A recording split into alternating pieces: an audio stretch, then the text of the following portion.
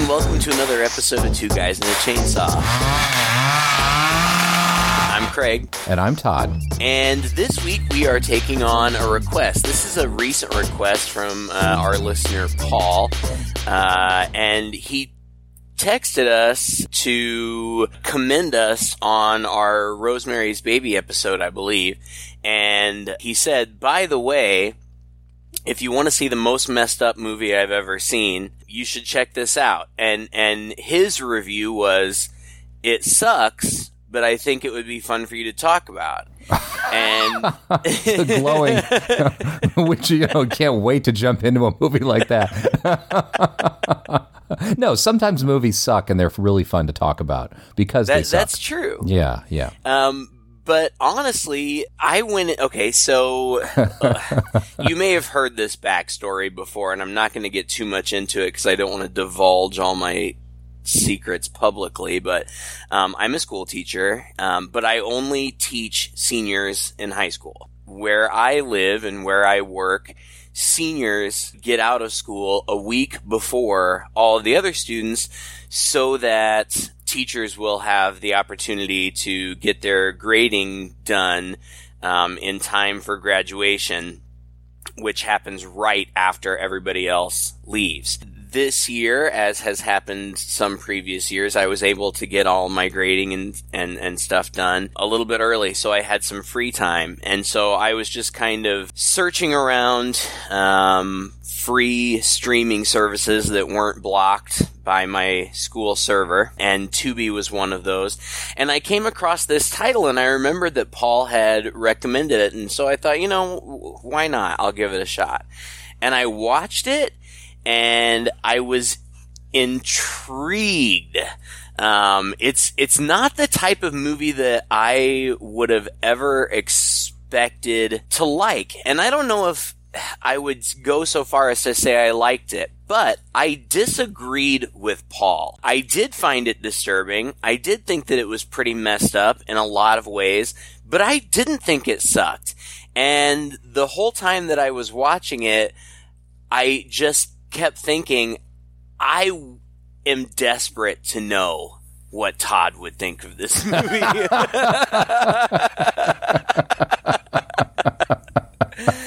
Because it's different. It's out of my wheelhouse. It's a little bit, we've done some weird, darker types of films like May and the Woman, and I'm sure others that I'm forgetting, but it's not necessarily our standard fare. Nonetheless, I did think that it was very interesting, and I did want to talk about it. So that really is my history with it. It came out in 2017. I had never even heard of it, and it was kind of a little bit of a challenge to find much information about it. Yeah. If you dig deep enough into Google, you can find some interesting reviews and some interesting commentary. I don't really know a whole lot about the production because there's just not a lot out there to be found. But I did think that it would be an interesting movie to talk about. So, what are your thoughts? Well, I have a few thoughts right out the gate. Okay. First of all, who's watching Oliver? I guess we don't shy away from doing difficult movies. Pretty much anything is on the table for us in this podcast. And so, the world of horror is a pretty wide open book, and it ranges from the silly and stupid to the really dark to the really thoughtful to the plain out just exploitative that sometimes just, I think for you and me both, just really pisses us off. Yeah. In a lot of times, we are not big fans of sexual violence. Nope. We're not big fans of gratuitous violence. We don't. It's probably hard for people to believe, right? Especially people who aren't horror fans. But I think most of our listeners are horror fans, and so they get it. They get the difference between, watching somebody get cut up, watching somebody get slashed in like a Friday the 13th kind of movie, and then a movie, say, like Hostel, which is a little more realistic and a little more brutal and a little more like, oh, this could actually happen, and it's extremely unsettling. Then there are the movies like just about serial killers and murderers, and God knows this exists in our world. So It's a different kind of, it's not as escapist. It's not the escapist fantasy that you get with just some supernatural, person who's terrorizing people, or a ghost story or something like that. This is definitely far, far in that latter camp. So this movie has a lot of sexual violence in it. It's very disturbing. I thought of it as a cross between Maniac, and Mother's Day. I kind of felt like those are two movies that are very grindhousey.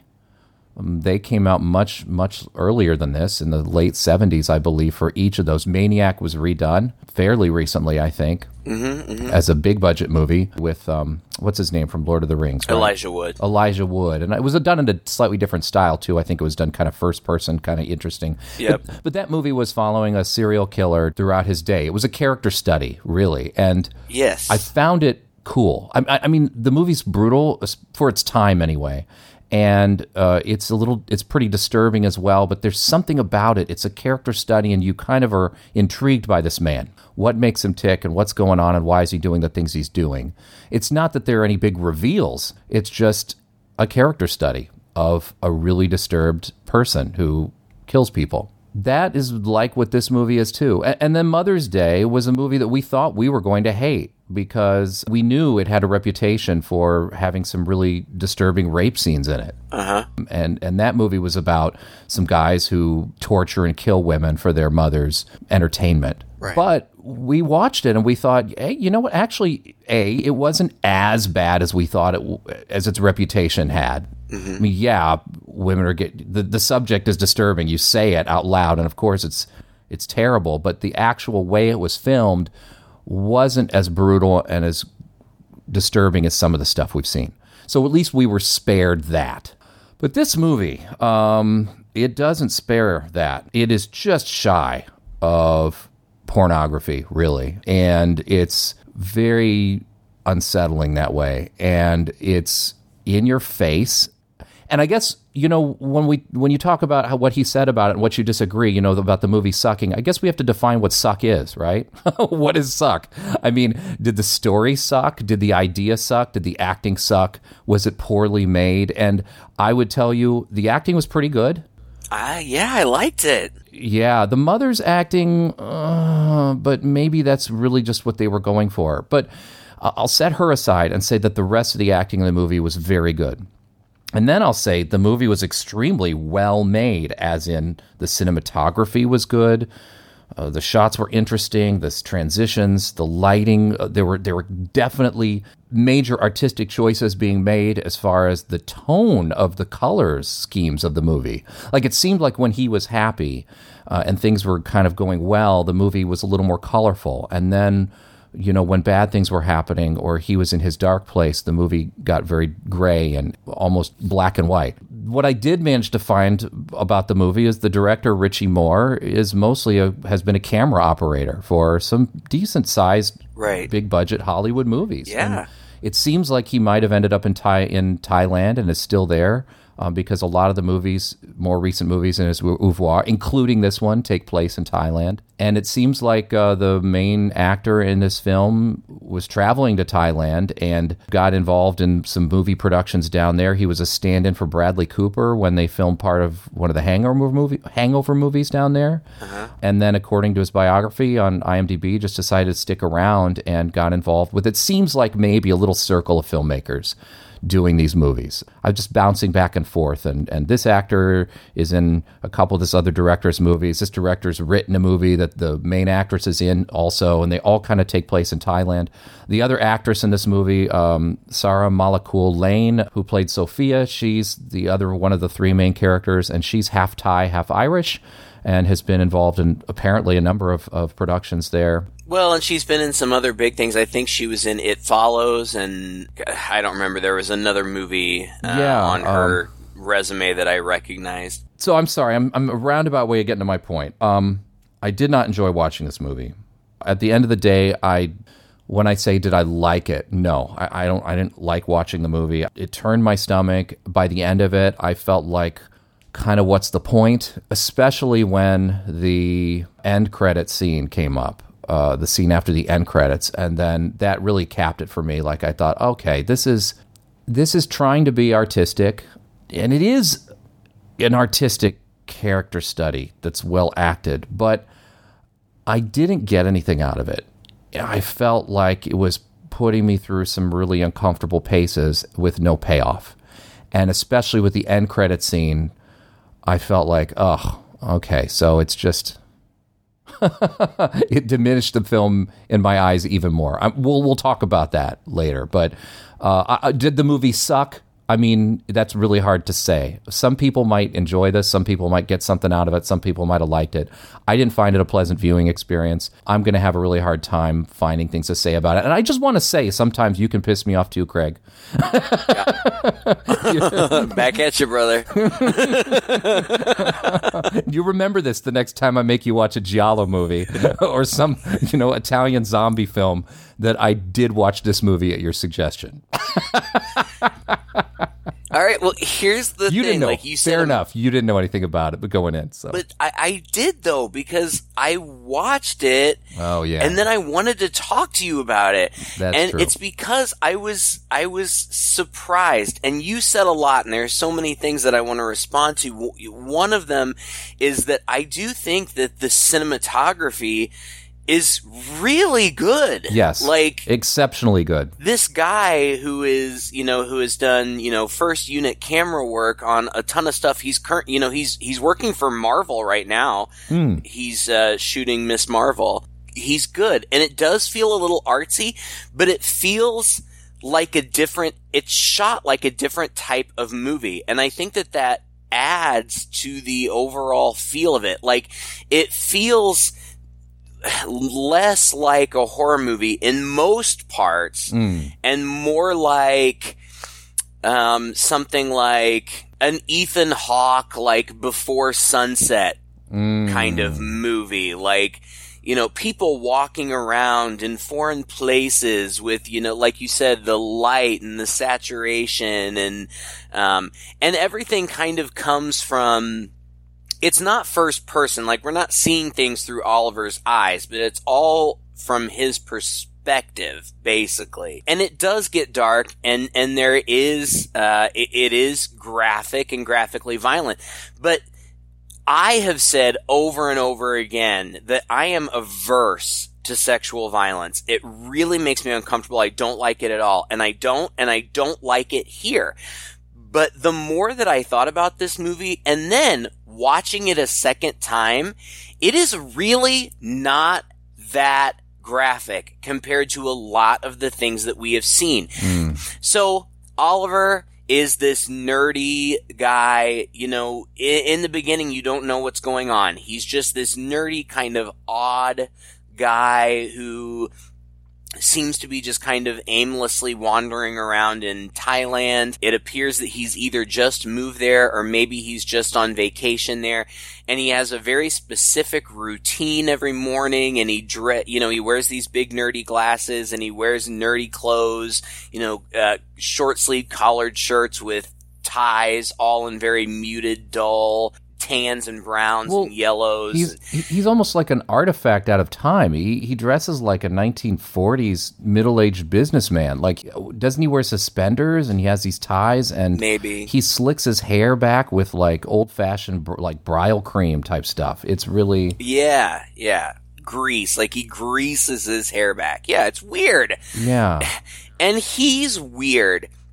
Now, I hesitate to get into this because I am not a medical professional, but I feel like they were going because it is also becomes apparent that he is medicated. We find out later that if he does not take his medications, his mental stability slips badly. I think that he's meant to perhaps be on the autism spectrum or something like that. Again, please don't come at me.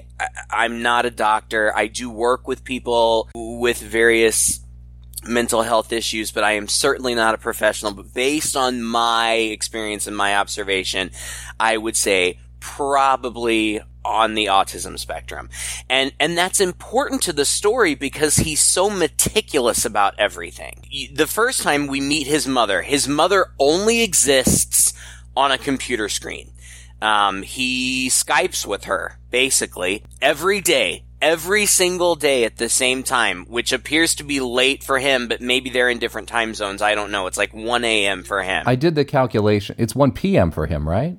Oh, is it? I don't know. Well, depending on where, I assume she's living somewhere either in the U.S. or Britain. Yeah. Could be anywhere between 11 a.m. and like 9 a.m. probably, something like that. And she's this boozy...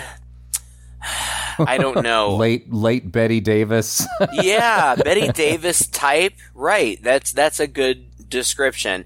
And she's brassy in kind of an off-putting, mean way, She's really. mean. She's really mean. But the first time you meet her... Hello, Oliver. How are you? How was your trip?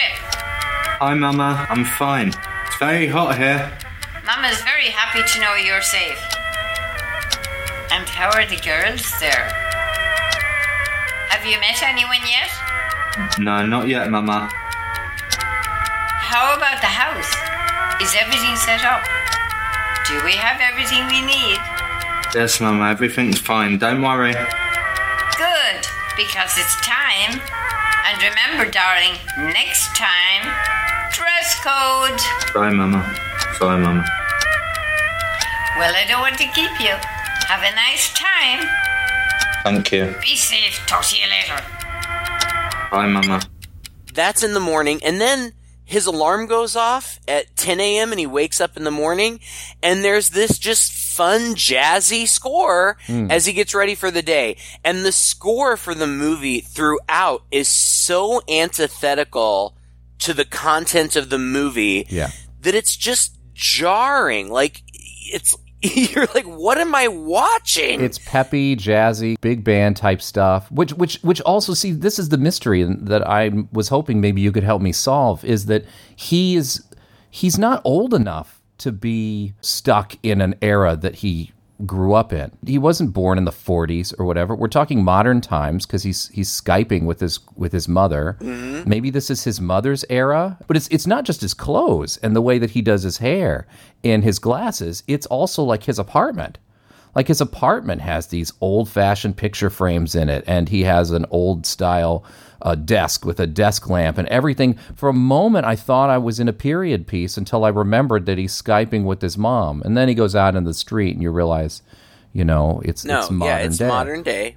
Modern day Thailand. So I can only think that maybe mom, this is sort of her era. I mean, I think every time he dials in with her, she's got this kind of music playing in the background, right? Uh-huh. So I think that's what it is. I think that he is so influenced. Everything in his life is the influence of his mother or his mother and his father, which comes in later. But it's like that's what he was brought up with, and he hasn't been able to break away from that, which fits with everything else too. Okay, so after he gets himself all ready, he goes out walking. He sneaks, I believe, into an amusement park.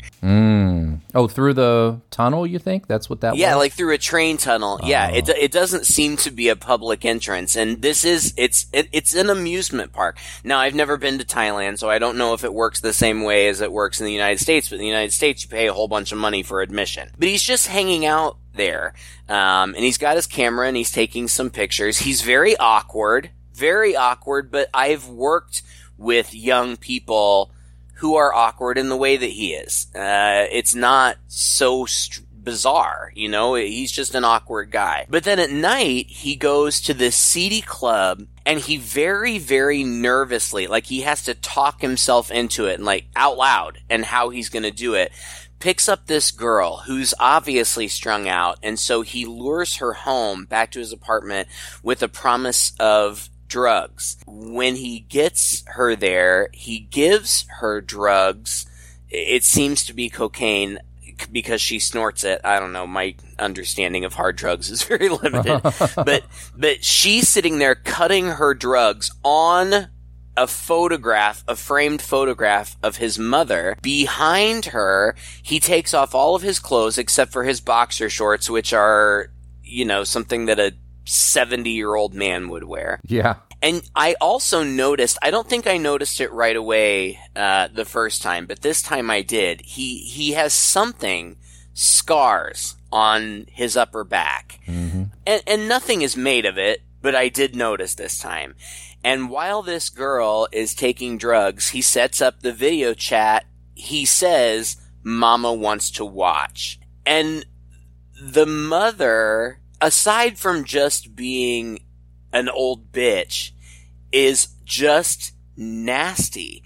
And she talks super, super nasty to this girl who, if that was cocaine, I guess it was cut with something or something, because she is virtually incapacitated. While Mama watches and gives instructions, Oliver rapes and tortures this woman. And I wrote down the things that she says while this is happening, but they're so vulgar that I can't even bring myself to say them. I mean, it's just the most nasty, misogynistic, horrible things that she says and that she tells Oliver to do to her, which he does.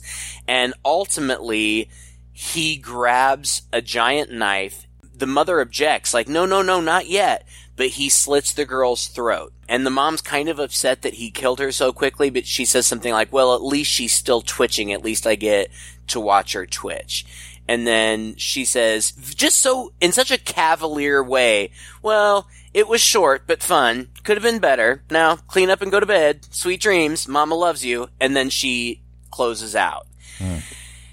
And after she closes out, Oliver, the girl's dead, but he apologizes to her, and he keeps saying, and he's obviously visibly upset, like on the verge of tears. He says to her, I'm sorry, I don't hate you, I don't hate you. I did it really fast, a lot quicker than she wanted me to do it. And then he ends up hacking her up in a very meticulous fashion. Everything's very clean and orderly. And he takes her body parts and dissolves them in some kind of chemical in a big industrial tub in the alley, which is kind of stupid, realistically, but whatever. Now, the point that I've been trying to get to all along is that is very gratuitous and violent. But you said in the beginning, there's lots of sexual violence. There's not. That's it. No. Now, there's one other one. Is there? Yeah. I mean, there's violence, but I don't remember there being another rape. I mean, it's implied. Well, I guess it cuts away just before it happens. You're right. Because I talked to my partner about this, and I said, I don't like that. I don't like sexual violence. And here in this first scene, it is violent. It is gratuitous. There's no question what's happening. It's not as gratuitous as some of the sexual violence that we've seen, but it's very bloody. It's very violent. But I feel like the director, the filmmaker, chose to make that scene so violent and so gratuitous so that he wouldn't have to do it again. From that point on, you understand what's happening. You don't need to explicitly see it. Now, yes, there's still a lot of carnage and blood throughout the rest of the movie, but mostly what you're seeing throughout the rest of the movie is aftermath. And yes, there are a lot of naked ladies covered in blood with various injuries. You do see a lot of that, but you don't see that explicit sexual violence again. And maybe it was seeing it a second time and kind of having that in my mind that made me realize, it doesn't really happen so much again. I guess and I mean, you're right. Personally, I kind of appreciate that. I appreciate the establishment. This is the horror that you are dealing with, but I'm not going to make you watch it again. You just understand that that is what is happening. Now, and what it comes down to is he's doing this repeatedly, but he's doing it at the behest of his mother. And really, he doesn't want to be doing it. But he is so under her thumb that he can't break away from it. And beyond that violence and that gore, it's really just a very sad story of a man who is a product of horrible abuse, who is unable to break free of his abuser. I don't know. I thought it was kind of cool. I mean, I get you. There is one other scene, and you're right. We don't see the rape happen, but we do have a woman tied up in a similar position. She's conscious and screaming, and the mother is saying nasty things about her again and is saying, I want to see her asshole and flip her around so I can see it, which he does. And she's like, oh, that's so tight. You know, she's never been, never had it done there. And so this is going to be really fun. Now turn her around. I mean, okay, it cuts away before he does the deed, which, is a little bit better than before. But heck, the build up to it was even worse. I mean, it's very degrading, very debasing, very horrifying stuff. But as degrading and debasing as it is to these women, and these women are certainly objectified by the mother, and one could argue by the filmmaker. I think so. All of these women are very large busted, and he's in Thailand, so it would make sense that these women would be of that persuasion, but you could also argue that it's very sort of Asian fetishism kind of stuff going on here too. It's also implied that most of them are prostitutes. True. Which I think Oliver justifies his own actions in that way.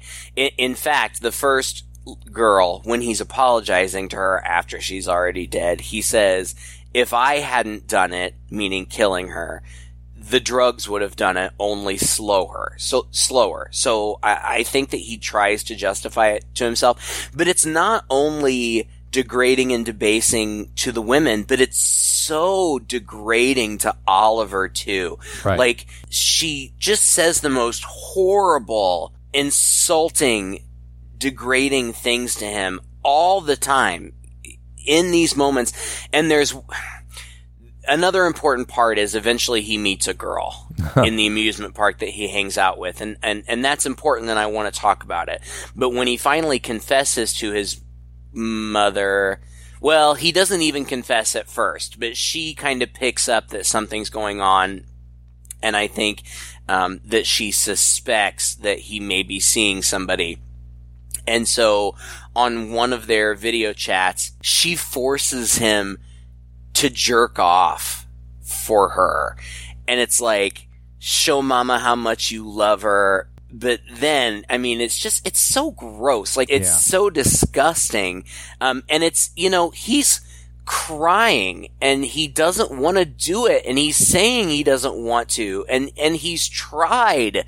He's rehearsed in the mirror how he's going to tell her, Mama, I don't want to do this anymore. You know what I mean. The killing. It's not who I am. It's who you are. I'm sorry, but I don't want to do this anymore. You can't tell me what to do. I'm not a little boy anymore. I'm a man. I met someone. I like her, and she likes me. This has to stop. I still love you, but I won't do this anymore. It's wrong. What you make me do.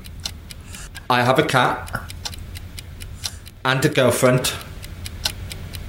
She might even love me. Why? She can. She could. I could be like everyone else. I could be like everyone else. No. I don't have to listen to your bad words anymore, Mama. No. Goodbye, Mama. Goodbye, Mama. But in front of her, he just has absolutely no power at all. And as much as he's rehearsed it, as soon as she starts making demands, he does what she demands. And it's, first of all, I mean, it's just the whole notion of a mother forcing her son to jerk off like a cam girl, you know, it's gross. Well, but you feel bad for him. Like, Well, and that's weird. Like, I think that that's something that makes the movie interesting to me. I think that we are supposed to feel bad for Oliver and almost maybe be rooting for him in some way. Well, he's a pathetic character. Yeah, you're right. We are supposed to be rooting for him. I mean, he's, you know, all the tap dancing that we did around what might be his actual affliction, he's clearly mentally unwell. I mean, it's not just that his mom controls him, but his mom probably controls him because he is mentally unwell. He's got some mental issues that have to be controlled by medication, and his mom uses that because she's a nasty person to just make him do things. I thought Mom was... Here's the thing, like, okay, you can say that this movie is really trying to paint a more sympathetic portrait, and it is, of Oliver. It's a portrait of a person who's a product of abuse, and you know, this happens in the world, and so the knowledge of this, we can be more sensitive towards it and things like that. I mean, I can get on board with a movie like that, again, this kind of character study, but it's offset by the mother character is just so unbelievable. I mean, she's so over the top. And I don't just mean the nasty things she's saying, but her delivery and her heavy makeup and sitting in front of that thing. I mean, every time she comes on the camera, it's like a very posed. Well, it's the same scene, but it looks like it doesn't look like just somebody logging it from their webcam. She's in front of a wall with pictures on it, and she's sitting there. She sometimes has a drink in her hand, often has a drink in her hand. Mm-hmm. I felt that the mother character was so over the top that it stopped being an interesting, realistic character study of a person in this horrible, insane, extravagant situation to being a kind of dumb, exploitive horror movie. I mean, that killed that feeling for me. And you're right. We don't have to see a lot of the sexual violence over and over again, but we're seeing it in different forms. We're seeing the aftermath. We're seeing the dead bodies. The camera leers a lot over these bodies of women and it's not just like, hey, we're trying to show you how horrible death is and make it realistic, but it's like over their curves and their legs, and there's full frontal female nudity in here. Yes. You can say, yes, these women have been debased, and so it's showing that, but where is the line where the filmmaker themselves is kind of debasing these women as well? And I felt like it just crept a little too much into that territory for my liking. You know, it's a line. There's a line there. And I guess maybe it's a little different for all of us what we're willing to tolerate. But my interpretation of the film was that at that point where the mom character was just so extreme and over the top, it reminded me a lot more of a 70s exploitive grindhouse movie than what the movie was purporting to be otherwise. Which, like you said, and you have a very good description of it. It's very artistic, personal. It's very in your face with this guy, and you are supposed to feel sympathy for him. But I just couldn't in those circumstances because it didn't feel like the filmmaker was all in on giving us a sensitive portrayal of him when the mother character is just this way.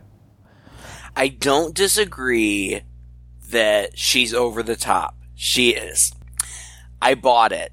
I don't know if it was the actress or something about the performance, or I think that maybe it was the way that she and Oliver interacted, because she was so domineering and he was so submissive.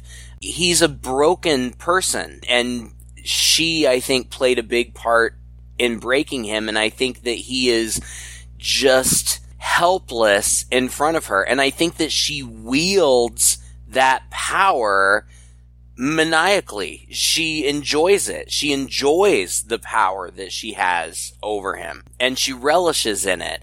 And so I kind of bought it. The other thing is, she's a monster. And that's how we're supposed to view her, as a monster. One of my favorite parts of the movie, and I think that other people would argue that it's cliched and stupid, I totally disagree. There's one part, this cat just shows up at his apartment, and at first he tries to shoo it away, but eventually he embraces it, and it's kind of nice. Like, he kind of has a relationship with something other than his mother. And there's just this one brief scene where he's sitting on the floor surrounded by these drawings that look like illustrations out of a children's book. And he's talking to the cat, and he says, "This is my story." And you can see the title page, and it's called Raised by Monsters. And he tells the story. He says, "Little Oliver was happy and brave, but he was raised by monsters. He didn't want to be a monster. One day, Daddy Monster hurt Oliver. Burned him. But Yep. Burned him, right, which explains the scars on his back. But Mama Monster saved him and killed Daddy, and they lived happily ever after." And then he pauses for a second, and then he just very quietly says, "No, they didn't."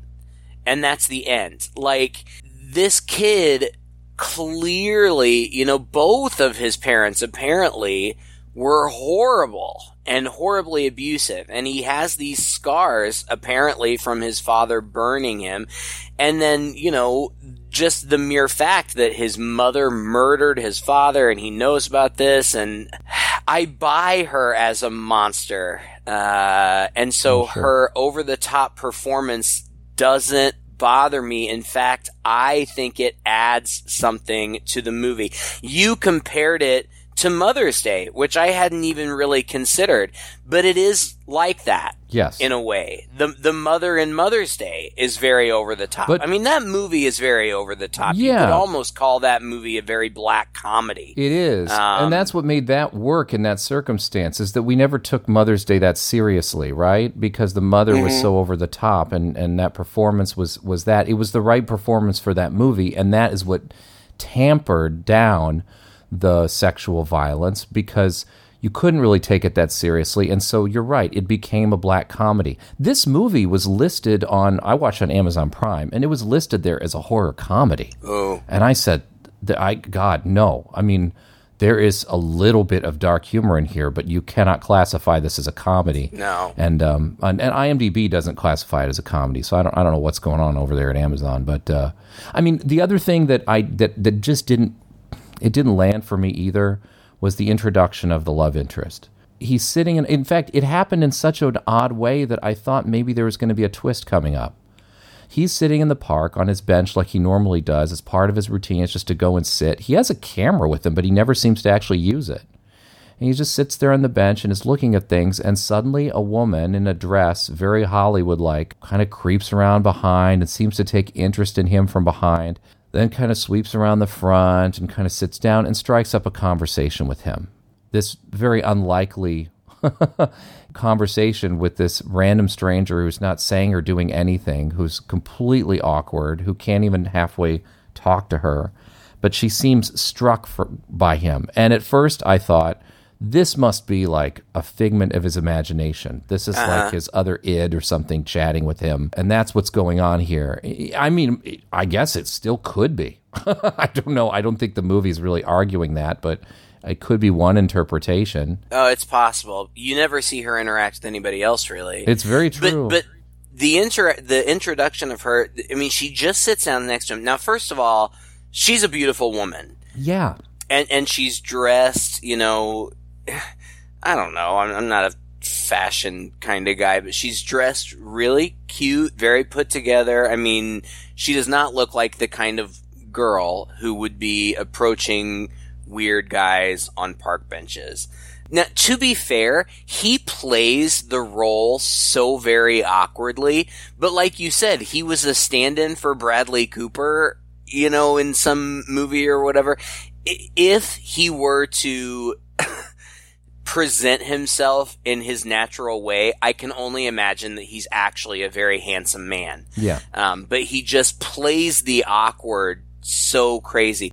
She sits down to him, and the first thing she says is, I had the craziest dream last night. Mm-hmm. And she tells the whole story of this dream, and I think that I didn't think anything of it the first time around. It sounds a lot like his story, doesn't it?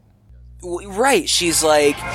Okay, so I was on this ship. It was like a cruise ship, but it wasn't really that fancy, so maybe it wasn't a cruise ship.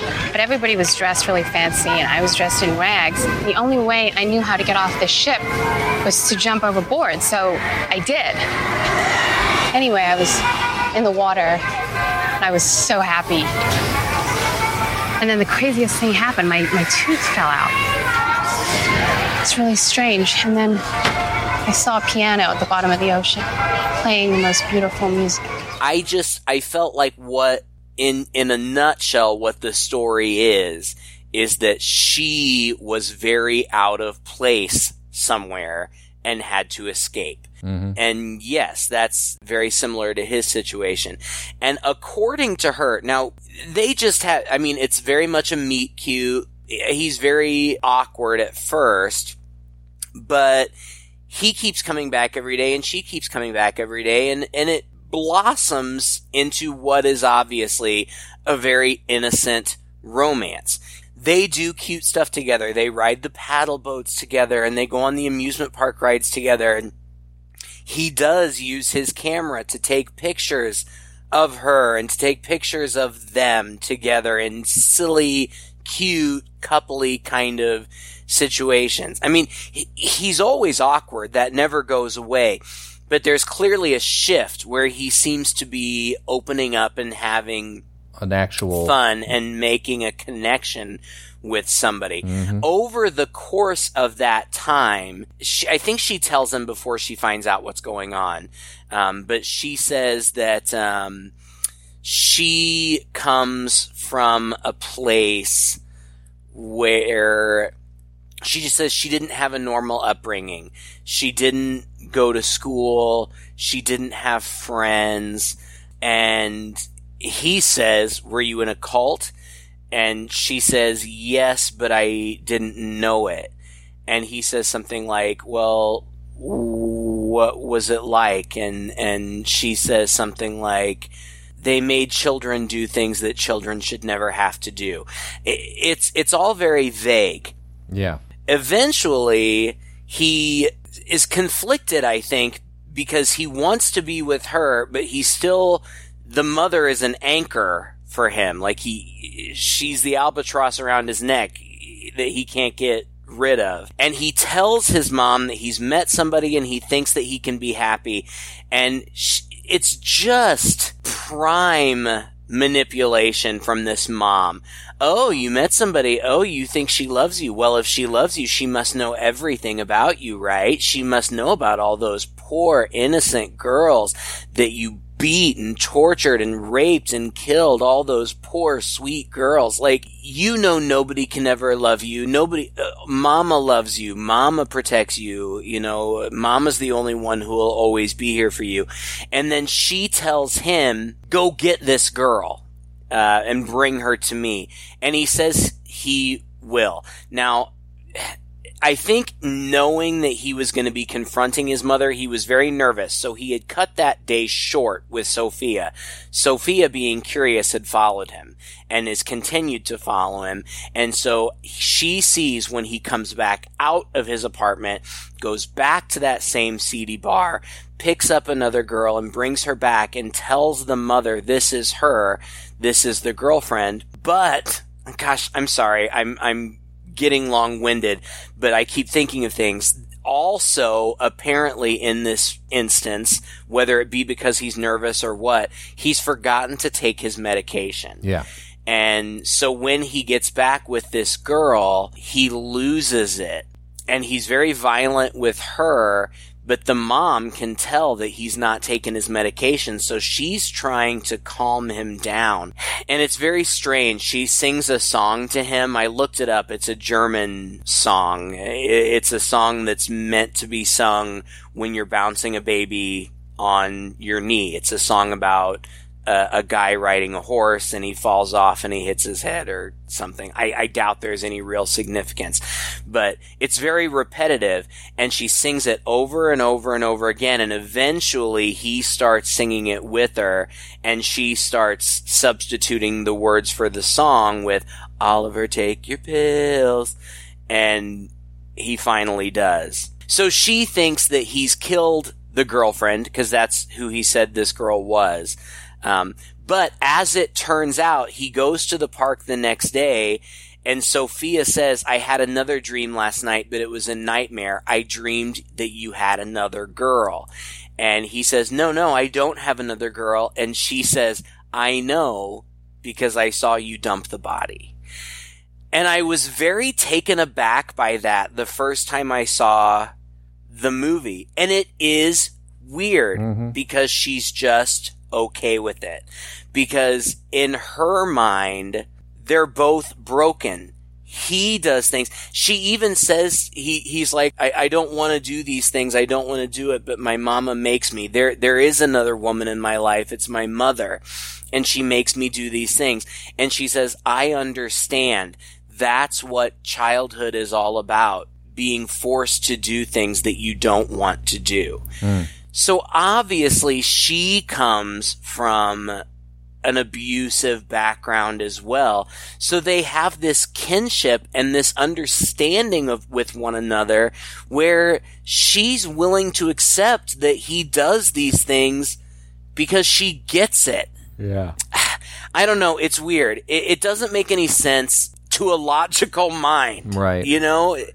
But maybe if you are such a broken person, you could empathize with another person who's broken in that way. Sure. And it's sad. It's sad for both of them.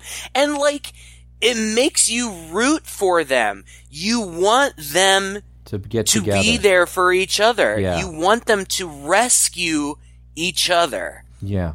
It's so weird. It's so weird to be rooting for these broken, sad characters.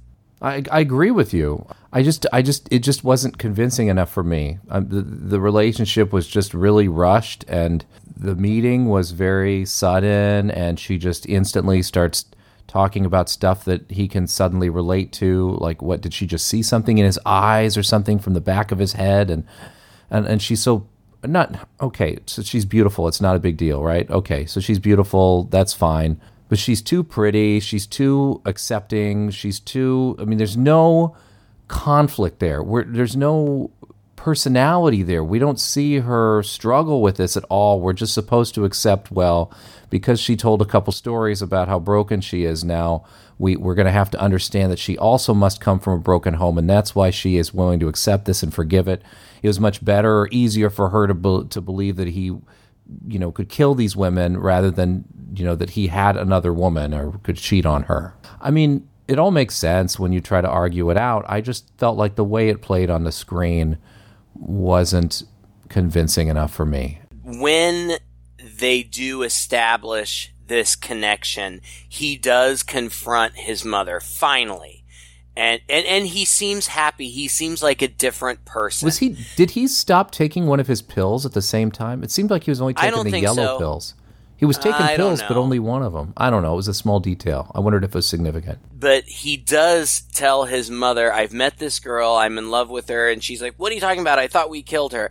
But he says, I'm not doing this anymore, I can't do it, and he closes his computer screen, and there's like just a very brief montage where you see that he's joyful, like, he's laying in his bed playing with the cat, he's smiling and laughing. But coincidentally and simultaneously, he goes back to the park the next day, and Sophia doesn't show up. Yep. And he keeps going back, seemingly day after day, looking for her, and she doesn't show up.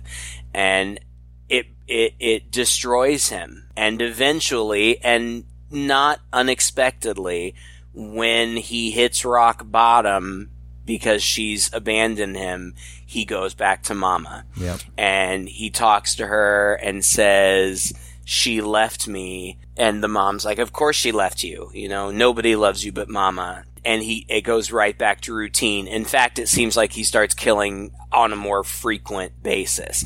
And it's right back to it, like steps right back into the role that he was initially in, the exact same routine. But yes, then, and we see, this is where it's very gratuitous with the nudity. I mean, we just see naked woman after naked woman getting hacked up or laying in pools of blood or whatever. But eventually he's just killed this one woman, and Mama's still on the screen watching this, but he is hacking up this woman, and Sophia shows up. And she walks in, and he kind of looks up, and she looks down at him, and he's just happy to see her, I think. but you know, it doesn't quite register on the face. But where were you? You know? Yeah. Like, what happened? Yeah. And her excuse is just, it's very vague, but it's like, it's almost like people were coming for her and they couldn't let her out. I wondered if her family. She said that her family found her and kept her and wouldn't let her leave. They kept her captive, I guess, and she's only now been able to get away. I thought maybe they were implying like a mental hospital or something like that. I don't know. That could be, but she does say it was her family. Okay. So, you know, the mother kind of comes on, and she starts taunting him and antagonizing him, and they both go to the computer and close it on Mom. Then they're both undressed, and there's a dead body on the floor between them, all bloody and gross, and they have this kind of awkward bit of walking towards each other, slowly approaching each other. Basically, this is the consummation of this relationship over a dead body in the middle of the room, which neither of them care about, right? In fact, there's a big to-do made of it, where they're stepping on the floor and it's sticky, and they're kind of finding the right way to stand over the body, and they kiss and they embrace. Then that's the end, right? The credits roll. Uh-huh. And the credits roll, and they're pretty short credits, actually. Not a lot of people worked on this movie. Right. And then there's an end credit scene. It's the same shot of morning again with the clock. And Sophie is in bed, and she kind of wakes up, and she looks down, and he is back on the line with Mother, and she looks a little alarmed, and he turns around with a knife and lunges at her, and then it goes black. Well, and it shows the mother on the screen with, like, demon eyes. Oh yeah, and that's not like, I don't mean like Rosemary's Baby demon eyes, just like black, like her eyes are just black, and she says something, I think in a different language, but I couldn't tell, but in a very demon voice that we've never heard before. She has a very kind of high grating voice, really. And I thought that was a weird and interesting choice to suggest perhaps something demonic or supernatural at the end, because there had been no suggestion of that before. Yeah. I actually, I liked the end credits scene because it was fun, and tonally it kept things really dark. I kind of think that if you end with the scene that comes before the credits roll, that seems almost more in keeping with the trajectory of the movie. It's almost as disgusting as it is for them to be consummating their relationship over this mutilated body. It feels like the happy ending. Yes. They have each other, and they've shut Mama out, and it feels like the happy ending. The end cap takes that away from you. Yeah. And that's okay. It's fine. I don't know if it's a choice that I would have made, but whatever. No, the end credit for me just kind of confirmed I felt like, okay, this movie all along was just exploitative. Again, really well made, but like, what is he now, Freddy Krueger? You know, like, you know, you thought everything was fine, but now, you know, I'm never going to be free, and mom is turning into some monster, and now I'm going to get you too. Like, it just, I mean, you can argue, well, it's going to take a lot for this guy to break free of the grip of his mother. Right. But wasn't the whole point of that last scene, like, that this woman could be his salvation? They closed the computer together. I mean, I thought that was significant and purposeful, and then you throw this thing at the end and it's like a gotcha, kind of back to Friday the 13th-ish type horror movie. I thought it did the movie a huge disservice, and it just kind of capped my feelings, like I said before, that if they were going for a character study, but they also had too many elements in there that made it unrealistic and just like an exploitative horror movie, and that was off-putting to me. And it made all of the stuff that I think was supposed to shock me with a purpose feel like it just shocked me to shock me. Yeah, the supernatural element of that very, very last scene, I could certainly do without. However, I do think that the movie, or the filmmakers, however you want to phrase it, were intentionally nihilistic. Like, no, you don't get a happy ending. People don't just miraculously escape their demons, for lack of a better way of saying it. As much as you wanted to believe that Oliver could break free from his mother, no. He's not going to. Yeah. No. And I'm okay with that. Overall, I don't know. I was surprised by this movie. It was very different. I thought that it was skillfully made. Like you said, this guy has a lot of camera experience, but this is his only full-length film that he's directed, and I think shows a lot of promise. Also, the guy who played Oliver, his name's Russell Jeffrey Banks. He co-wrote the script, and he plays Oliver, and I thought his performance was really, really strong. It was very strong. Very nuanced, very believable, not exploitative. You know, when you have people playing individuals with mental health issues or disabilities, you walk a very fine line because it can fall into exploitation, and that's not good. But I didn't feel like, I thought this was very well played. And no, you know, I watched it that one time kind of casually, like I wasn't, you know, I put it on just to have something on. I was doing other things, but I found myself being pulled into it. Watching it the second time and watching it closely, I really appreciated what was going on. I'll never watch it again. There's no reason to watch it again. But for people who, you know, are interested in interesting filmmaking, interesting storytelling, I don't think it sucks. I think I can get on board with that too. All right. We appreciate the recommendation from Paul. Thank you, Paul. You know, it's not going to be everybody's cup of tea, but it's definitely something that is interesting and that I was excited to talk about. So thank you for that. If you enjoyed this episode, well, first of all, if you have anything to share with us about this, because we were, you know, I read several reviews. It did pretty well critically. For the most part, the critics liked it.